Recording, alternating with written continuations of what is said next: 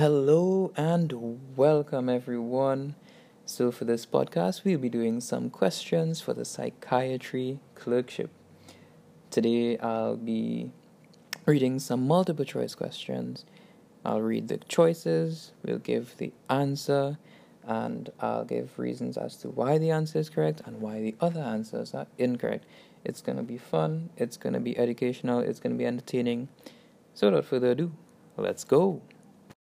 Okay, so our first question is a really easy one. It's a definition. So it goes, a fixed force thought that is inconsistent with one's background and exposure is, and the choices are impulse, hallucination, phobia, illusion, and delusion. And in any textbook, in any internet page, if you type in that sentence, you're going to get a delusion. Yes, it's a fixed force belief, and it's not consistent with your culture or your background, and that's a delusion. The other choices, hallucination, that's it doesn't fit. Phobia, that's a fair illusion. So the difference between hallucinations and illusions is that in illusions you mistake an object for another thing. So in your right mind, you know that there was an object there. So let's say like a charging cable, and you mistook it for a snake. And in your right mind, you knew that. But in a hallucination, you are just seeing a snake there, and there's no trigger. There's no object to represent that snake. Right? So our answer there is a delusion. Alright, question number 2. The following are symptoms of schizophrenia except. Now these questions, require the elimination of the correct answers before you get to the wrong answer, which would be the correct answer that you choose. If you know what I'm saying. Alright, so visual hallucinations. Well, that's obviously a correct choice because hallucinations are one of the hallmarks of schizophrenia, as are delusions, but bizarre delusions. Right? There's a difference between non-bizarre and bizarre. So a bizarre delusion is something it's impossible. So if someone tells you that Donald Trump is coming and is poisoning his water supply in an attempt to kill him, that's bizarre, man. But a non-bizarre delusion could be his neighbor is poisoning his water supply. Now that's non-bizarre. That could be true. It's possible, right? So one of the choices here is non-bizarre delusions, and that's actually part of a delusional disorder. So this is actually the correct answer here. A non-bizarre delusions. We don't see that in schizophrenia. We see bizarre delusions more often in schizophrenia. But the other choices, thought withdrawal, that's in schizophrenia. Concrete thinking, that's where you take everything literally, like Drax from Guardians of the Galaxy. You can diagnose him with concrete thinking. And intellectual impairment, obviously, schizophrenic patients have major impairment in cognitive functioning. Alright, so the answer there, a symptom that is not in the realm of schizophrenia is non-bizarre delusion. The following distinguishes between bipolar 1 and bipolar 2 disorder. The occurrence of major depressive episodes. This occurs in both bipolar 1 and bipolar 2. Although in bipolar 2 it's the major criteria, it's in both of them. Elevation of mood. Obviously that's a criteria for mania or hypomania. Mania is seen in bipolar 1, hypomania is seen in bipolar 2. So that's also correct. The presence of impaired functioning. Yes, in both of them you will have degrees of impaired functioning. However, you will have a greater impairment of functioning in bipolar 1. So that's a difference there. But in terms of just impaired functioning, yes, it's in both of them. The use of mood stabilizers, yes, that's the preferred. That's one of the preferred medications there to help patients, and the need for hospitalization. So that's your difference there, and this is due to mania in bipolar 1 and hypomania in bipolar 2. So because of the mania, a patient who is bipolar 1 could be a danger to himself, danger to others, and will have major impairment of functioning, which would almost always require hospitalization. As for bipolar 2, they can get by. They can get by. Yes, impairment of functioning is present, but they don't need hospitalization. So the answer there, to distinguish between bipolar 1 and bipolar 2, they need for hospitalization. Okay. Extrapyramidal side effects are most likely to occur with which one of the following drugs? And they give us sertraline, benztropine, haloperidol, clozapine, and risperidone. So when we hear extrapyramidal side effects, we instantly think typical antipsychotics, and our only choice for a typical antipsychotic here is the haloperidol, and that's our answer. For atypical antipsychotics, we usually go to the agranulocytosis risk, and that's usually seen in clozapine, but you also have risperidone as a choice here. The fact that they give us two atypical antipsychotics means that those aren't the answers. They wouldn't give you, two of the same class of drugs for a question like this. And the sertraline, that's totally off the charts. That's antidepressants. So our answer here is the haloperidol, which is the typical antipsychotic. Aphasia, apraxia, and agnosia, should have been agnosia, it sounds better, are most likely to occur in, and wow, this is just as easy as the first question. In any textbook, you would see, if you look up dementia, these are the first three symptoms that you see. It's cardinal. It's a definition of cardinal.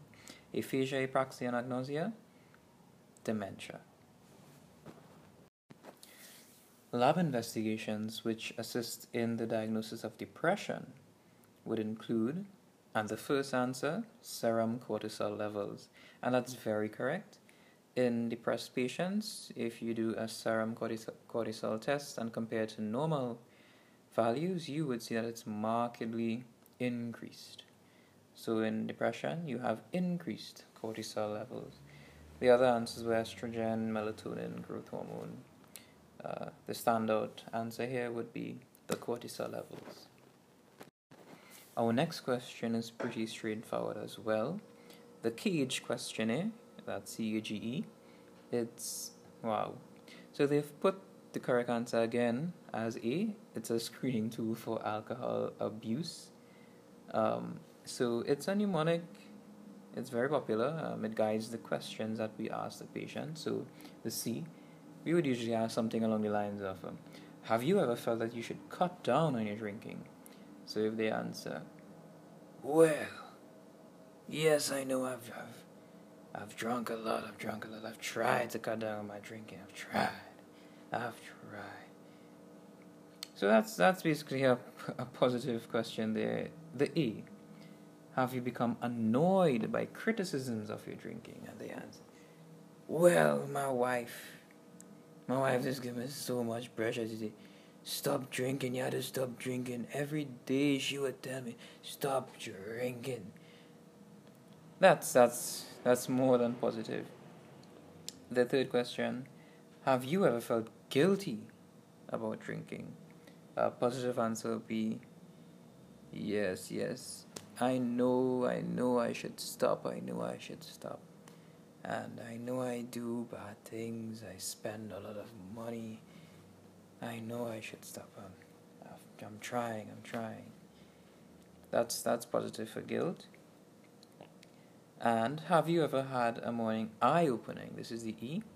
This is basically, the first thing that you do when you get up in the morning is to take a drink, so to settle your nerves. And if they answer yes, yes, every morning before I even brush my teeth, I go in the cabinet and I pull out a bottle of brandy and I take a drink just to get my morning started, just to get rid of the shaking. That's positive. So if they answer positively on 2 or more of these questions, it's a sign for alcoholism. Okay, so question number 8. Features that distinguish vascular dementia from dementia of the Alzheimer's type include all of the following except. So this is another elimination question. So let's see what distinguishes them. A stepwise deterioration in intellectual functioning. Yes, this does differentiate it because remember we're dealing with infarcts or strokes here, which is something that occurs suddenly. So with the first infarct, you have, this level of intellectual functioning, and that level would remain until the patient gets another infarct. So it goes stepwise. With every infarct, it becomes decreased suddenly. But with Alzheimer's, it's more gradual. So you don't remain at a certain functioning for an extended period of time. It gradually declines. An abrupt onset, yes, as with most infarcts or strokes, it's very abrupt. It just happens suddenly, without warning. Focal neurological signs and symptoms, well, when you hear stroke, you think that's impairments of the nerve, the spinal cord, so it will affect a specific region in the body, such as the arm or the leg. Right, so that's vascular right there. A history of uncontrolled hypertension, and this is one of the risk factors for stroke and infarct, so that's also correct. And a history of alcohol dependence. I don't know what this is doing. There's a whole separate thing for alcohol in dementia, so we'll have to go with E here.